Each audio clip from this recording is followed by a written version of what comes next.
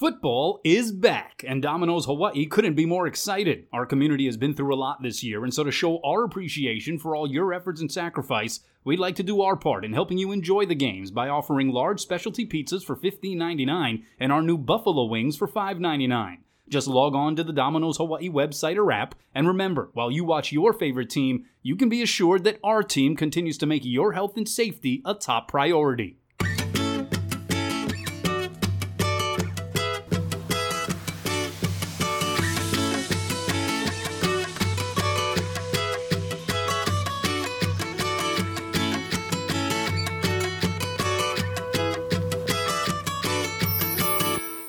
Hey, what's up, Jordan? How's it going, man? It is episode number 56 for the Let's Talk Sports with Kanoa Leahy and Jordan Helly podcast. And it's one of our favorites because we have one of our favorite guests. We have Matt Youmans of the Vegas Stats and Information Network. He's the editor there. You see him sometimes making cameos on ESPN. One of those experts when it comes to sports betting and gambling and handicapping. And so he always drops some knowledge on us. And, of course, there's no better time to talk with him than Super Bowl week. Of course, Super Bowl 55 being played in Tampa. You have Tom Brady and the Bucs taking on Patrick Mahomes and the Chiefs. We'll get to that here in just a little bit as far as the football matchup. But because it's Super Bowl week, we like to warm things up here on this podcast with our little pregame topic. What's your favorite Super Bowl prop bet this year? There are some wacky ones out there. Oh, yeah, this is where we get wacky, right? We get Matt on for the hard-hitting, like, actual worthwhile bets. But we all, the layman, right? We love the weird stuff. So my favorite, whose nostrils will we see first, right? Because everybody's supposed to be masked up on the sidelines. Are we going to see Andy Reid's or Bruce Arians? Andy Reid, about 3-2, so plus 150. Bruce Arians, a little better value at plus 200, 2-1 there. Because we know both of those, they're old coaches, right? They struggle a little bit with the whole mask procedure thing. We know Andy was rocking just the visor early on. So whose nostrils are we going to see first? That's my favorite prop. That's it. That's important stuff. I will be watching closely for that. The one I like is just because it would be one of our dream accomplishments, right? Is to be in the broadcast booth for a Super Bowl. And among the prop bets, the primary color of both Jim Nance's, these are separate bets, of Jim Nance's tie and also the primary color of Tony Romo's tie. And just so you know, blue is plus 300, and it trickles all the way down to purple being plus 800. As for Tony Romo, blue is plus 200, and that one moves at the other end of the spectrum. Gray is plus 900, and it just strikes me that if I were one of those guys, I would tell one of my friends to lay whatever they possibly could on this prop bet, whatever the limit, whatever the max is, and I would wear that appropriate color tie, and we would make the easiest money ever made in the history of our lives. Like, that's amazing to me that that's even an option. Right, exactly. In a lot of those quirky ones like that, where you can kind of get some inside info, there's usually a pretty low maximum. Yeah. You know, you can't really wager a lot of money on that, but if you find a lot of guys, right, if you have a lot of friends who put in all the small bets, those add up pretty quickly. Oh, and especially if you're going at the longest odds color, right? Exactly. It's like, I'm going purple here for this Super Bowl 55. Orange. Throwback Buccaneers colors. Once again, we want to welcome you to the show. And again, we want to hype up our guest, Matt Youmans, Vegas Stats and Information Network editor. You can follow him on Twitter at Matt Youmans. We'll get to him in just a little bit, but it is game time. And, of course, it is Super Bowl 55 week. We're actually going to get into our picks with Matt as to how we see this Super Bowl turning out, maybe a little bit more associated with the betting line. So maybe just give me what you're most looking forward to here in this game, the storyline that you think is maybe going to play most importantly to the ultimate outcome. I really think it's going to come down to the trenches. I really think it's going to come down to what we see up front, particularly when the Chiefs have the ball. And we get into the little bits with Matt Youmans, right? We talked a bit about it with last week's guest and Brian Baldinger, but I really think it's going to come down to that pass rush for Tampa Bay and whether or not they can really wreak havoc, right? That Tampa Bay defense has forced a lot of turnovers in their 3 wins so far here in the postseason. And what the Chiefs do is they don't really turn over the ball that much, right? Patrick Mahomes takes care of the football. We've seen them have some gaffes for sure, such as the muff punt by Mecole Hardman in the AFC Championship game, but they overcome that, right?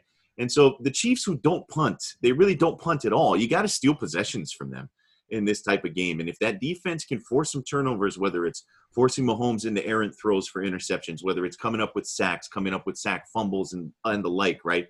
Jason Pierre-Paul, he's been in these type of games when he was with the New York Giants, right? And he was chasing the guy who's actually his quarterback now in Tom Brady and running after him and kind of winning the game from the defensive front on a lot of those Giants teams. It's kind of got to be the similar recipe, I think, for the Bucs.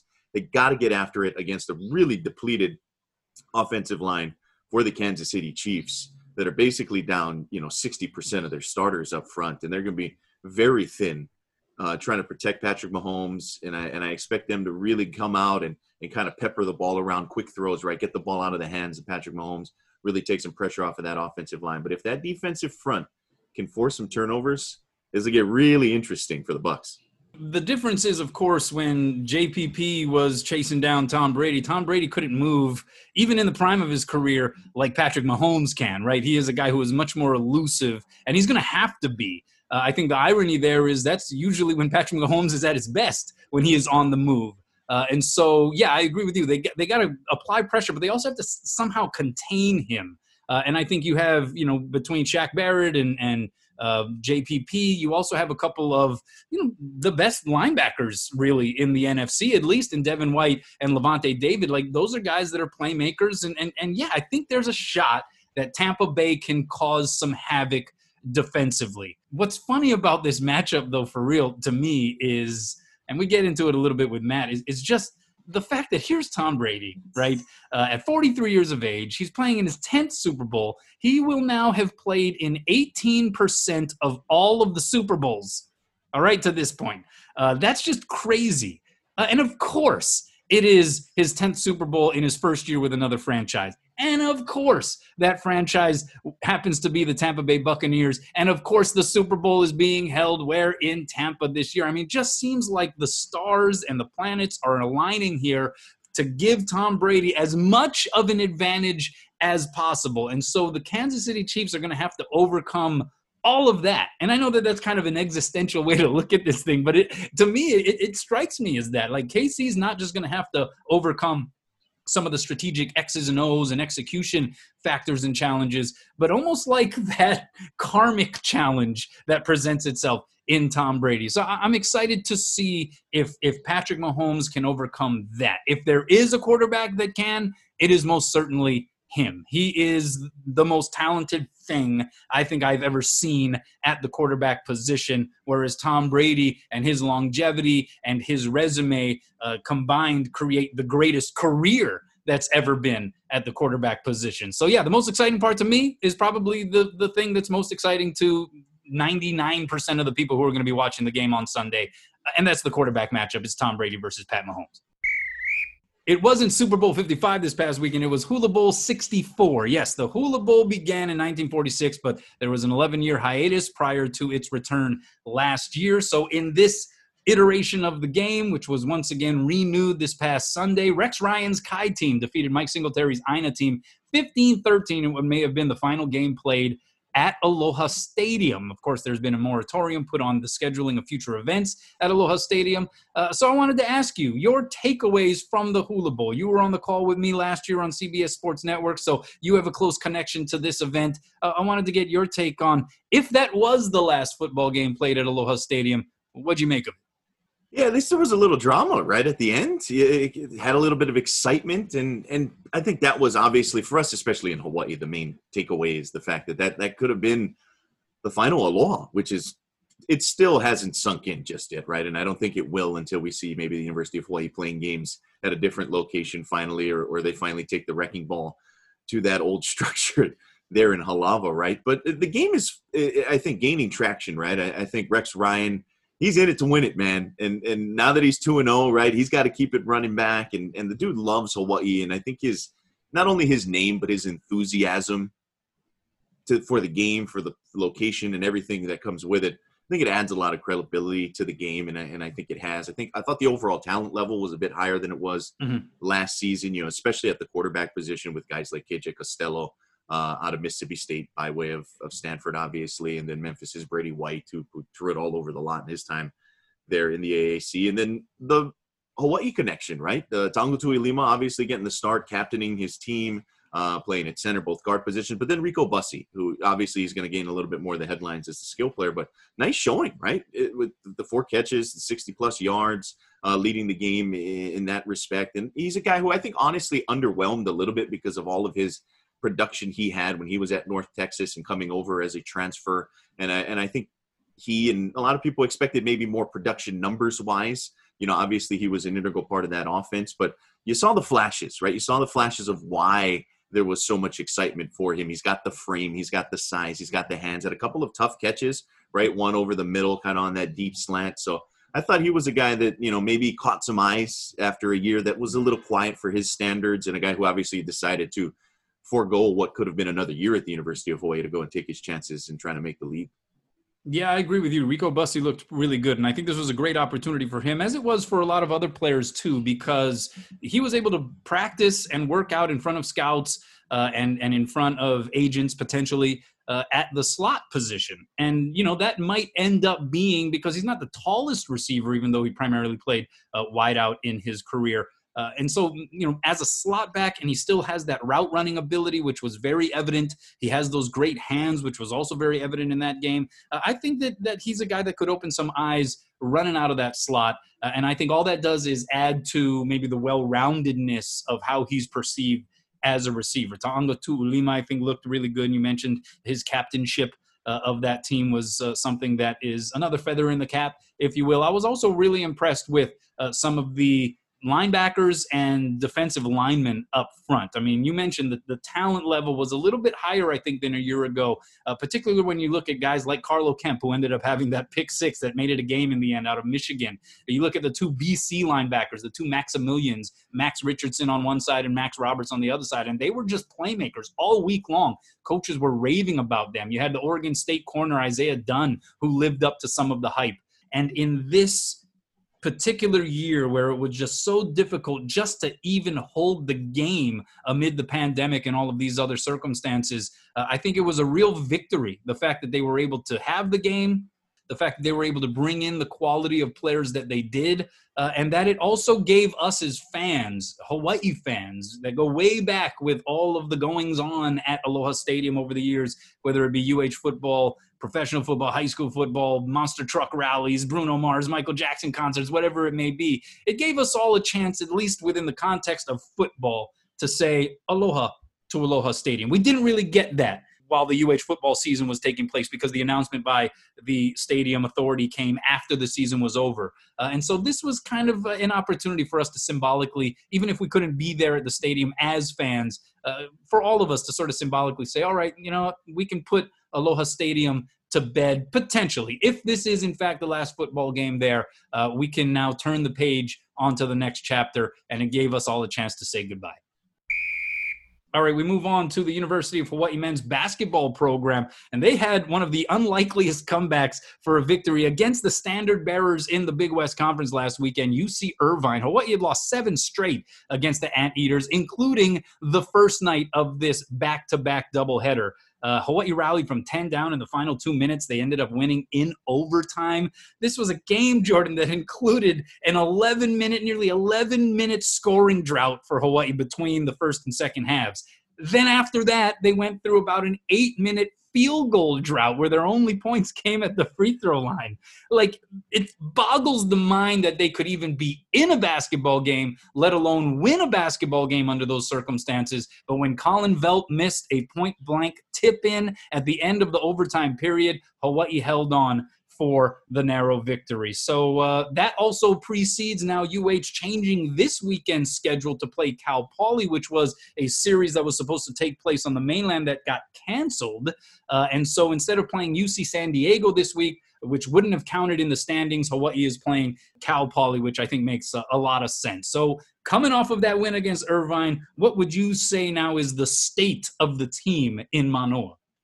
Boy, this team's a lot of fun because it is a roller coaster ride every time they get on the court, man. I think it is giving Ron Ganot a few more white hairs just being on the sideline for some of these. What an appropriate ending to what was a bit of an ugly game right on Saturday night. You mentioned those scoring droughts, and boy, that's tough to watch sometimes. It is tough to watch.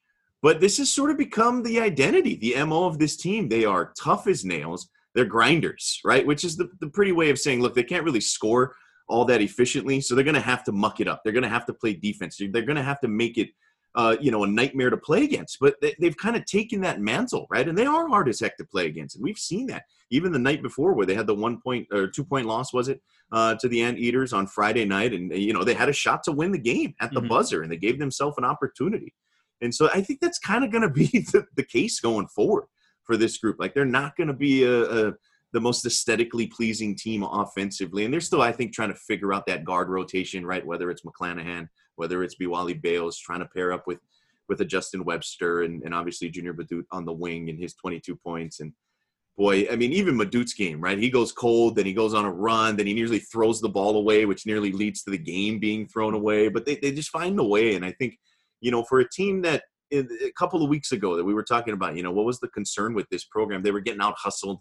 They were getting beat up on the boards. They weren't really showing that fight. I think they've really kind of had a bit of introspection, right? And they've looked at themselves and said, look, this is who we're going to have to be. And they've kind of taken that. And I applaud them for putting on the hard hat because I think that's going to be the recipe. And yeah, it makes sense to go play Cal Poly. We thought there may be some switches in the schedule. And obviously, no games are worse than playing any games at this point. But if you can get a game that obviously counts in the schedule against the Cal Poly, it's good stuff for them. And obviously for the Rainbow Wahine as well. We've had a few more games canceled and they're going to hit the road to go play the Mustangs. So yeah, it's a team that I think will be in a lot of rock fights going forward. But hey, if there wins, you got to love those rock fights. A lot of clanging noises. It'll sound like an episode of Law and Order every time Hawaii takes the floor. You're right. They're going to go through those offensive lulls. I think that's just unfortunately become part of who they are. They're going to experience that because they've been experiencing that in just about every game. But I think what you saw was the maturation of at least identifying what it requires in terms of effort and inspiration out there on the floor, right? They played really, really hard, especially at the defensive end. And hey, look, this is a very young Irvine team. They got like 13 underclassmen. And so they aren't the typical UC Irvine juggernaut that you see at the top of the Big West standings. That said, they're still really good and really well coached. And so for Hawaii to be able to limit them offensively the way that they did because of that effort on the defensive end of the floor, that speaks volumes. And I think that was at least something that we questioned over the course of that 4-game losing streak that ended last weekend, that level of inspiration and some of these new faces and some of these experienced players who are maybe a little more set in their ways and used to the way other programs were doing it.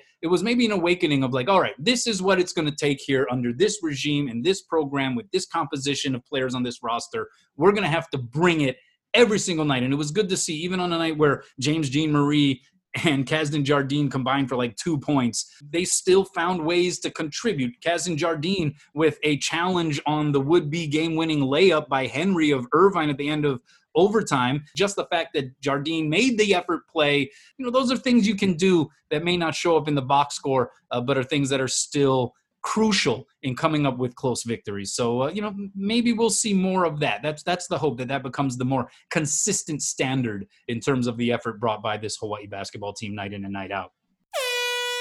All right, time now for the Domino's Hawaii main topping. We're going to talk with our guy, Matt Youmans of the Vegas Stats and Information Network. Again, his Twitter, @MattYoumans. Let's go ahead and play that interview right now as we get into the betting side of Super Bowl 55. All right, Matt, great talking with you again. How different is Super Bowl week now under these circumstances of the pandemic and whatnot compared to what usually is the case over there in Las Vegas? I don't think we know the answer to that yet because we'll see what it looks like when the crowds show up this weekend or the lack of crowd. For me, it's been the same so far because you spend all your time handicapping the game and breaking down the props, and it's business as usual. But when we get to the weekend, typically the crowd starts pouring in from California all over the country or by Friday afternoon, right? And then over the weekend, Saturday, Sunday, it's a zoo. It gets crazy. I don't know if it's going to be like that this time. Who knows? Nobody knows.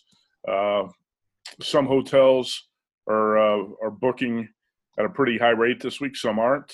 So if I base it off of New Year's Eve, I'm going to say it's going to be 50% what it's been in the past because New Year's Eve was still pretty good. Some spots it was wild and crazy as always. Other spots it was kind of dead from what I heard on the Strip.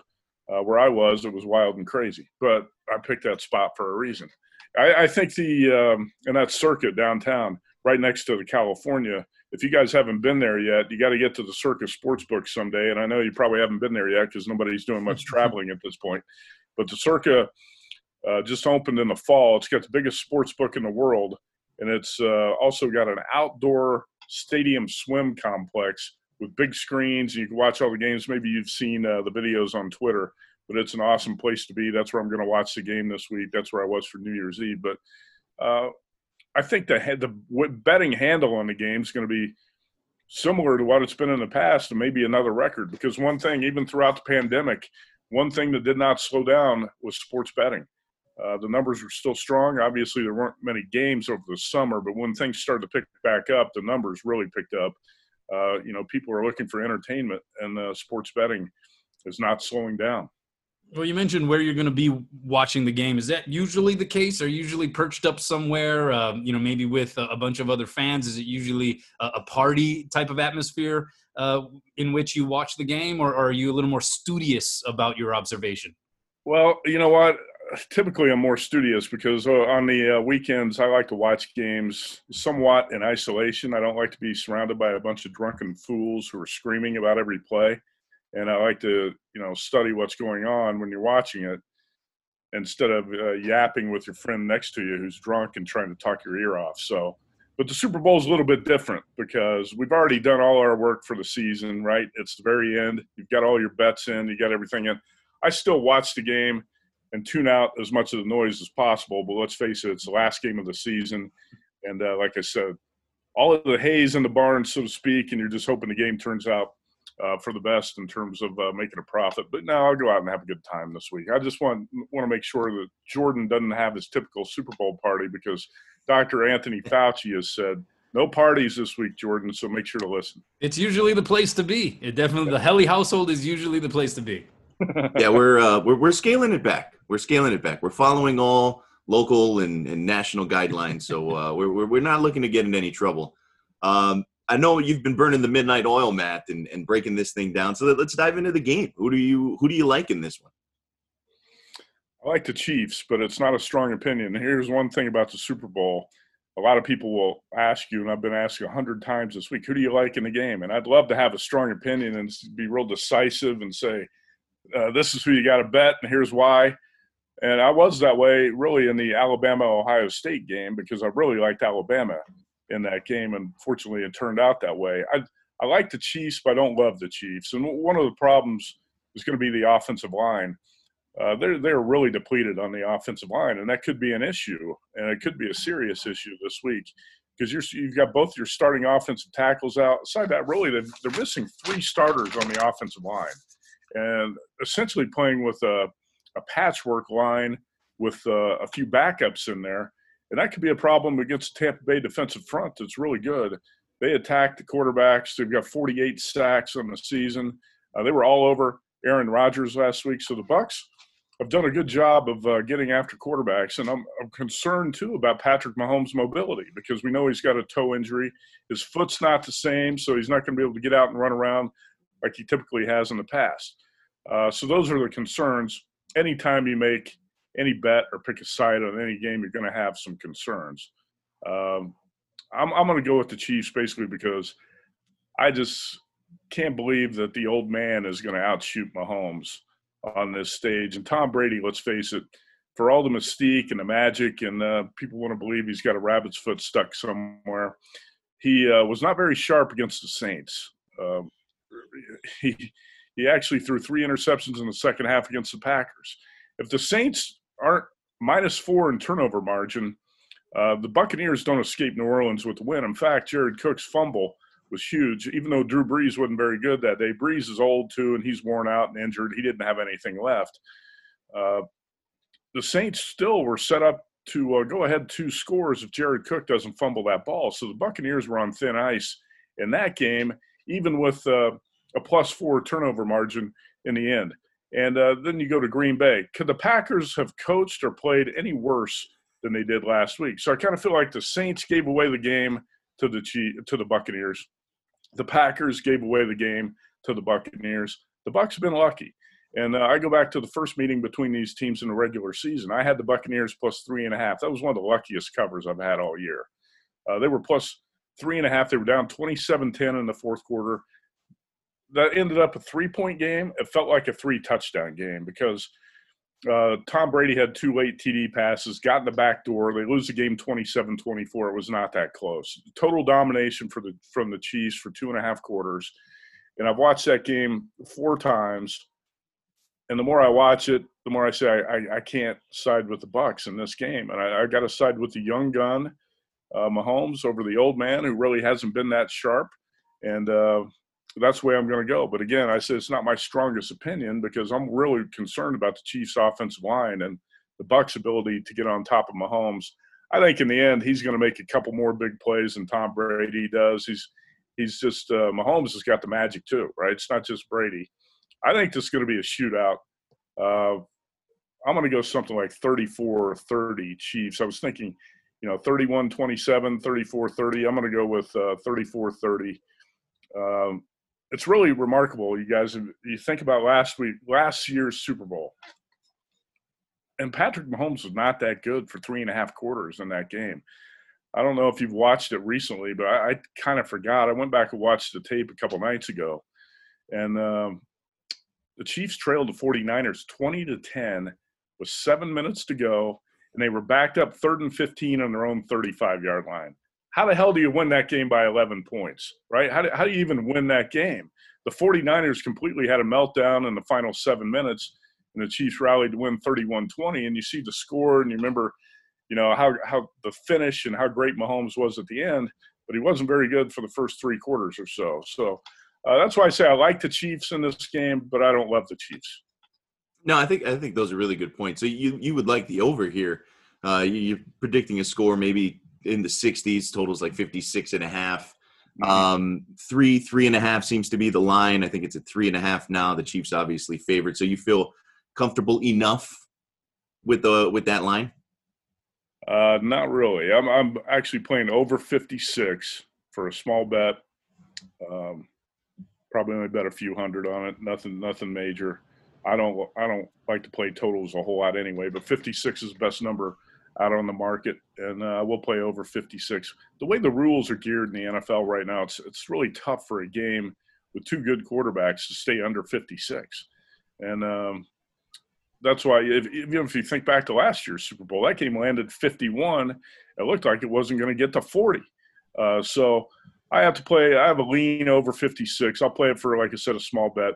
I'm going to play the Chiefs on the money line. Typically what happens in Super Bowls is a lot of people like to bet the underdog on the money line, so you get a cheaper price, a much cheaper price than you typically get on the favorite. So in a game like this, the Chiefs would typically be around minus 180, 185 if they're 3 or 3.5 point favorites. You're going to be able to get the Chiefs at minus 150, I think, by Sunday.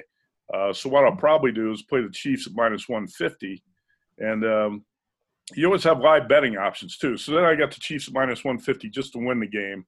And if the Chiefs have a lead at some point, I could actually hedge my position or shoot for a middle, and hopefully on live wagering take something like Buccaneers plus 7. You might be able to win both ways because I do think it's going to be a close game. Like I said, I'm thinking a 4-point game, something like that, 3 or 4 point game. Tom Brady's, each of his first 4 Super Bowls were decided by exactly 3 points. Each of his next 2 Super Bowls were decided by exactly 4 points.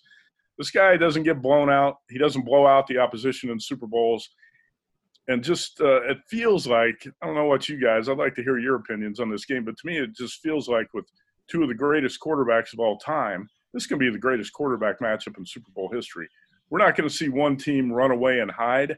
I just got a feeling it's going to come down to the wire and it's going to be dramatic.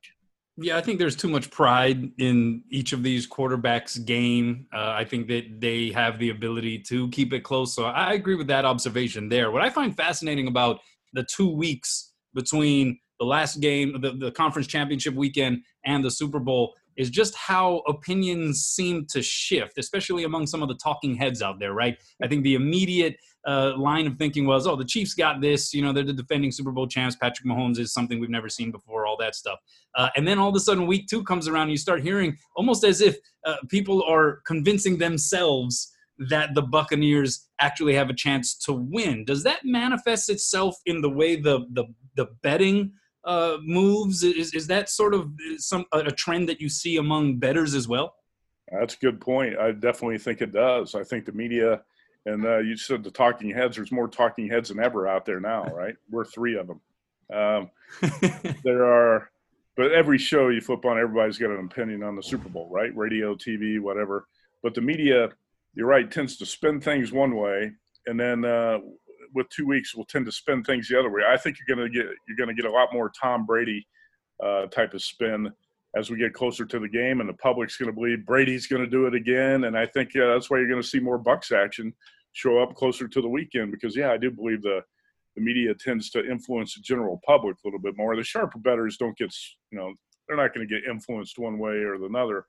But I think the public will, if it's out there, I think the public's going to start to buy into the Tom Brady narrative, so to speak, and that I think you're going to see a pretty good amount of Tampa Bay action by the weekend. So far, it's been mostly Chiefs bets, big bets that have shown up at Vegas sportsbooks. But I've seen a couple big ones on the Buccaneers, and I think we'll see more coming this weekend. I mean, I'll be honest. I said I like the Chiefs a little, but not a lot. If somebody wants to make a case for betting the Buccaneers plus 3.5, which that number's out there too, I'm not going to argue against that, because that's a good number. And like I said, I think it's going to be a close game. Yeah, I think that's interesting to kind of see how that shift tends to take place. And I don't think that's just exclusive to this Super Bowl. I think that's probably something that tends to happen over the course of 2 weeks, because you're right. The media almost gets kind of bored with the initial narrative, and so they have to freshen it up, if you will, and that kind of changes the whole discussion. All right, well, we love asking you about some of your favorite prop bets, some other bets associated with the Super Bowl. So if I may give you the floor as to maybe the top 2 or 3 prop bets that have stood out to you here so far. All right, when we get done, I have to get your picks on the game too, because I didn't get your picks yet. So I've got a bunch of props. I've spent hours going through these props, and my girlfriend's ticked off because I pretty much ignored her for the past week. I got a lot of work to do. I'll see you a couple days after the Super Bowl.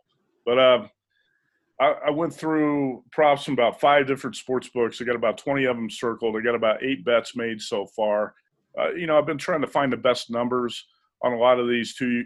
You have to shop when you're betting props, because the prices can be vastly different from one book to another. I'll give you an example. One prop I bet was the first score of the game being a field goal or safety. It's not going to be a safety. But basically, you're betting on the first score of the game being a field goal instead of a touchdown. What would you guys think that should be priced as? You think it's more of a 50-50 thing, or you're going to have slightly more often is going to be a touchdown? I'd say slightly more often. Okay, I would agree with that. Yeah, slightly more often a touchdown. The first time these teams played, the Chiefs scored first on a field goal. Not that that's going to happen this time. But I like to take a big plus price on this prop, because I agree it's slightly more likely. But in this case, it's priced better than 2-1 that it's going to be a touchdown at the South Point Sportsbook. So I got plus 190 on the field goal, which I think is an advantage price, because some other books are offering plus 130, plus 150, 160. So, I mean, that's an example. That's an example of an advantage price I took on a prop like that at plus 190, because that was the best price in town. And I think it's maybe 60% that the first score is going to be a touchdown. And that's a pretty good price to take on that prop. I'll give you some other ones. I took Tyreek Hill, receiving yards, over 92.5. That opened 90.5 at the Westgate. I knew it was going to go up. You look at Tyreek Hill, I've got the numbers here. I'll look them up real quick. So Hill in last year's Super Bowl, he was relatively held in check until the fourth quarter, when he had that 44-yard catch on 3rd and 15 to really turn the game around. But he finished that game with 9 catches for 105 yards. The first time around between these teams this year, Hill had 13 receptions for 269. Almost all of that was in the first half. In the playoffs, he had 172 yards against Buffalo, 110 against Cleveland. So that's one prop that I like, Tyreek Hill over 92.5 yards. I think that's a pretty good play. And that number is going up, by the way. Some books have already pushed that number up around 100 or 102. Antonio Brown, receptions under 4. Brown's got a knee injury. He still has not practiced this week. I saw he was going to sit out practice probably on Wednesday too. Brady targeted Brown frequently late in the regular season, but he had only a total of only 3 receptions in the Bucs' first 2 playoff games. He missed the NFC title game with a knee injury. I think he's unlikely to be a major part of the game plan this week.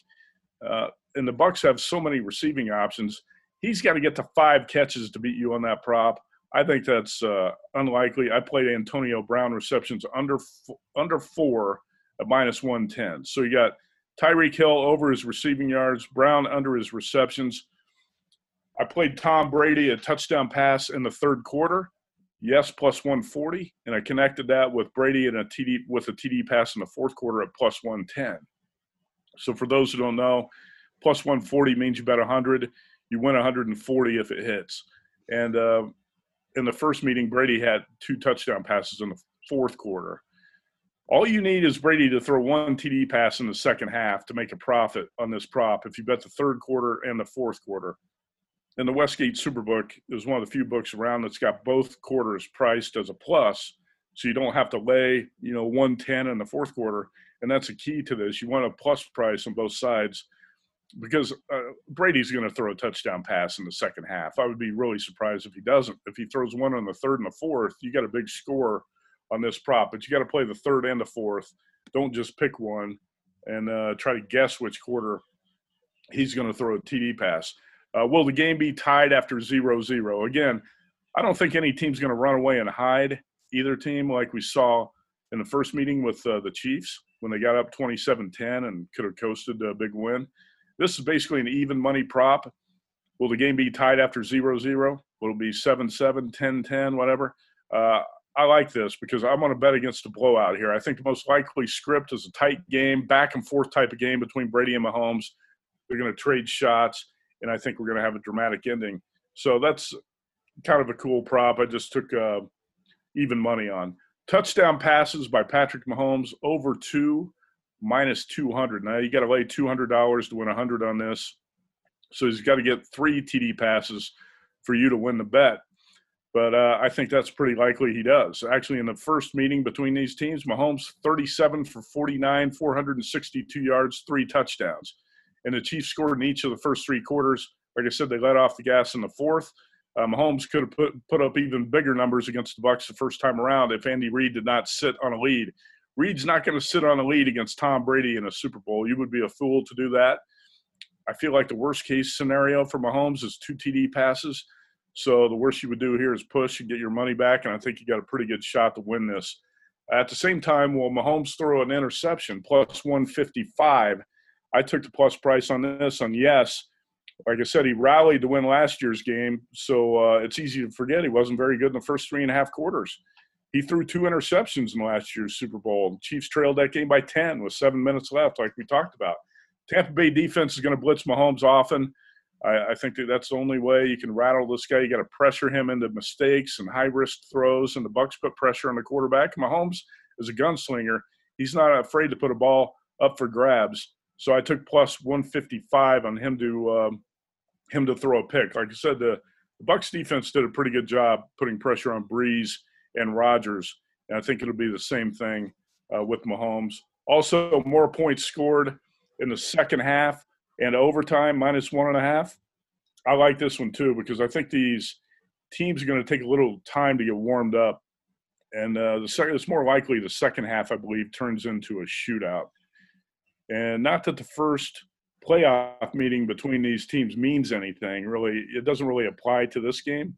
But the only time we've seen these guys square off in the playoffs was in the 2019 AFC title game.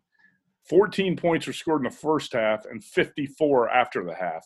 And if you look at Brady in his first 9 Super Bowls with the Patriots, he produced a total of 3 points in the first quarter in 9 Super Bowls. So he's a slow starter for some odd reason in these games. That was with the Patriots. Maybe it'll be different with the Bucs. The Chiefs have shown a habit of falling behind in playoff games the past 2 years. So I think there are a lot of signs that point to a slower starting game and a shootout in the second half. So bet on more points in the second half and overtime. You could also play over 3.5 second half touchdowns, which I think is a pretty good bet at even money. I also played over 3.5 sacks. I think you're going to see 80-plus pass attempts in this game, and Tom Brady is as mobile as a mannequin at this point. There's a good chance he's going to get dropped a couple times. Mahomes gets dropped. I think there's a decent chance you'll see 5 sacks or so in this game. In fact, the Buccaneers dropped Aaron Rodgers, I think it was 5 times, which was really surprising because he wasn't sacked the previous week. So over 3.5 sacks. I've got a lot more, but I don't want to babble too much and put your listeners to sleep. No way. See, this works out much better than the old radio show because people were driving around in their cars, having to pull over, get a paper and pen out at work or something and quickly scribble this stuff. On the podcast, they can just rewind, and play it back and write it down. So this works out much better than when we used to have you on the old radio show and do it like live. So it's great there. I'll give you my take on it before we get you out of here, Matt. I'm with you. I like the Chiefs. I don't love the Chiefs in this scenario. I just think that offense, kind of the way you put it, is inevitable in a lot of ways, just the way it was last season when they were down, 10 and ended up scoring 3 touchdowns in the last 6.5 minutes or whatever it was. And we just see that over and over again. I don't quite think the Bucs have enough to keep them at bay. You could argue that San Francisco defense last year is better than this Tampa Bay defense. I think they're both really good. But if they were able to finally break through against that San Fran defense last year, I got to imagine they can figure out a way to get it done against this Tampa Bay defense. But that pass rush does make me a little nervous. It makes me feel like the Giants-Patriots Super Bowls, where you have this high-flying offense. You even want to go back to 2007 when they had Randy Moss and all those guys. And the kryptonite was an unbelievable pass rush. And then you get Jason Pierre-Paul, who's got experience going against legendary quarterbacks. Vita Vea back is huge in the middle, Shaq Barrett. And so I think that could be the thing that tips the scales in the Bucs' favor if they do win. But I can't bet against Mahomes in that offense the way this thing is going. It's not like the defense is a slouch either, what they've been doing in the postseason. So, yeah, I got the Chiefs, but not by a lot either. I tend to think a little more cosmically about this because I'm just thinking Tom Brady's going to his 10th Super Bowl. And it just so happens that this Super Bowl is being played on the home field of the team that Tom Brady is playing for. And it's like, could more of the circumstances karmically be lining up for Tom Brady to succeed here, right? You mentioned the injuries on the Kansas City offensive line. And so I kind of tend to think that it just feels like it's meant to be for Brady to pull this thing off. That said, though, what sort of brings me back, and this is kind of a weird twisting around that I'm doing here, but I do think it's going to come down maybe to the last drive or two.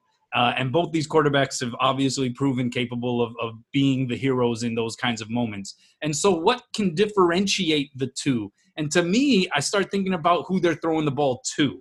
And I trust the targets of Patrick Mahomes in those situations a little bit more. Tyreek Hill, Travis Kelce, those guys just seem to be a little bit more dependable as opposed to Evans, Godwin. I mean, Gronk is there, and certainly he's proven himself. But it just strikes me as Kansas City's pass catchers and the weapons around Patrick Mahomes are a little more reliable. So if it comes down to the nitty-gritty and the last drive or two, that's why, even though I think the planets are aligning here for Tom Brady, I'm leaning a little bit more towards KC. Is that enough of a pretzel that I've twisted myself into for that one? I was going to say, that was kind of a curveball you threw there because I thought you were going to say the stars are aligning for Tom Brady, so I have to go with Brady and the Bucs, and then you'd circle back and up with the Chiefs. Yeah, it's just my own lack of confidence and courage to make any kind of bold call. I understand completely. Like I said, I wish I could make a bold statement about this game or a bold prediction about this game. But like I said, I like the Chiefs, but I don't love them in the game. I think it's going to be close, a lot like you said. And I'm certainly aware of the fact that the stars do seem to be aligning for Tom Brady. And I'm not going to fall off my chair and be stunned if Brady's the one with his hands up, Sunday night winning his 7th Super Bowl in 10 appearances. Nothing's going to surprise me with this game. I think it's awesome that we have these two guys facing off on this stage like this because you guys have seen a lot of Super Bowls like I have. I think this is the greatest Super Bowl matchup of all time and greatest quarterback matchup of all time in a Super Bowl. And, when we look back in 20 or 30 years, I was talking with a couple of guys about this last week, we look back in 2050, if we make it that far, we might say that the 2021 Super Bowl, Brady and Mahomes was the all-time greatest, quarterback matchup. Mahomes, for his legacy, has got to beat Brady, though. You can't lose to a 43-year-old quarterback. You can't do it. Yeah, absolutely. Right. Brady's 43. Patrick Mahomes' dad is 50. Right. I agree with you. I think that there's some perspective that applies if Patrick Mahomes somehow doesn't pull this thing off. Matt, always a pleasure. We really appreciate all of your input. I know our listeners absolutely dig it. It's one of their favorite episodes each and every time, going back to the live radio show days. So have fun this week. Enjoy the Super Bowl. I agree with you. I think we can be thankful that at least we got this game to enjoy here as sports fans in such a tumultuous time throughout the country and the rest of the world. So thanks a lot, man. Have a good week and good luck with all of your bets. Hey, I appreciate you guys. Thanks a lot. I guess we'll catch up maybe sometime around March Madness, right? That sounds good. Okay. Right around the corner. All right. Thanks once again to Matt Youmans. Again, his Twitter @MattYoumans. Check him out. He's a good follow and always a good guy to talk to. We appreciate his time. All right. Time now for the post game.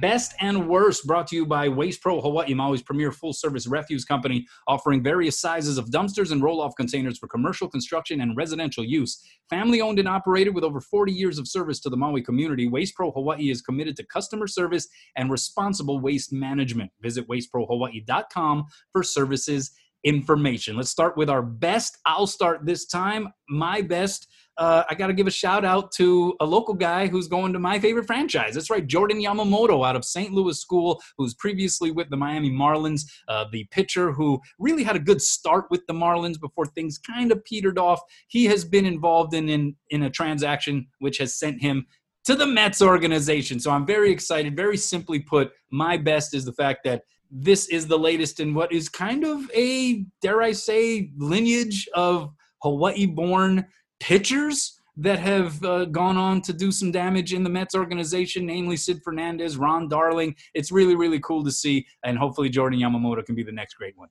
Yeah, they're like the adopted, home away from home, right? You throw Benny Agbayani in there. I know not a pitcher, but a guy who had a lot of success there in the Big Apple. So a St. Louis grad traded from Miami.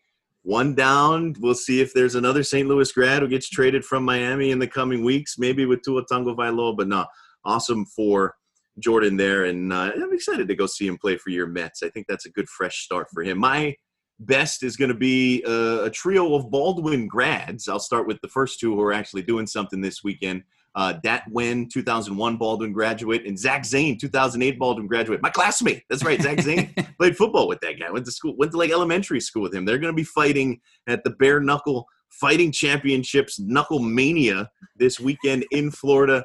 Those guys are nuts. Those guys are absolutely nuts. But Dat's fighting for like the world title at 135. Zach Zane's fighting some 38-year-old dude at 155 pounds. It's pay-per-view. If you want to go check it out, you can go to like the Bare Knuckle Fighting Championship website. It's a lot. I got to say, man, it's everything you would think in terms of a bit of barbarism. But those two guys are going out there and they're trying to get it done. So shout outs to them. And also shout out to my little brother, Trent. 25th birthday this Friday, the 5th. Hey. So the big 2-5 on 2-5. So happy birthday, bro. Oh, he's only 30 years younger than the Super Bowl. That's fantastic. And yeah, is there a more apt name for an event than Knucklemania? Because it really involves a level of crazy, as you're alluding to get into any kind of ring or cage to bare knuckle beef. Like that's a whole nother level, man. That's stripped down to its pure form. All right, we switch over to the worst, my worst. Courtside Karen. Did you see this thing between the Lakers and the Hawks? You had hecklers on the sideline, and it happened to be basically this married couple with a guy who's like 60 and a woman who's like 25. I think their last name is like Carlos or something. And anyway, she took to social media, and she looks very, how do I say, manufactured in terms of her physical presentation. I'm not trying to shame anybody, but just saying something that's very objective. And she basically claimed that LeBron James called her the B word and said all of these really nasty things. LeBron, at least according to video that was looked over by Bleacher Report and some other entities, the only thing that they could make out was that he had told her husband, the 60-year-old wealthy I don't know if he's an internet guy or what, but he's pretty buffed up. And I guess LeBron called him an old steroid ass or something like that. And that was maybe the worst that at least could be read on video.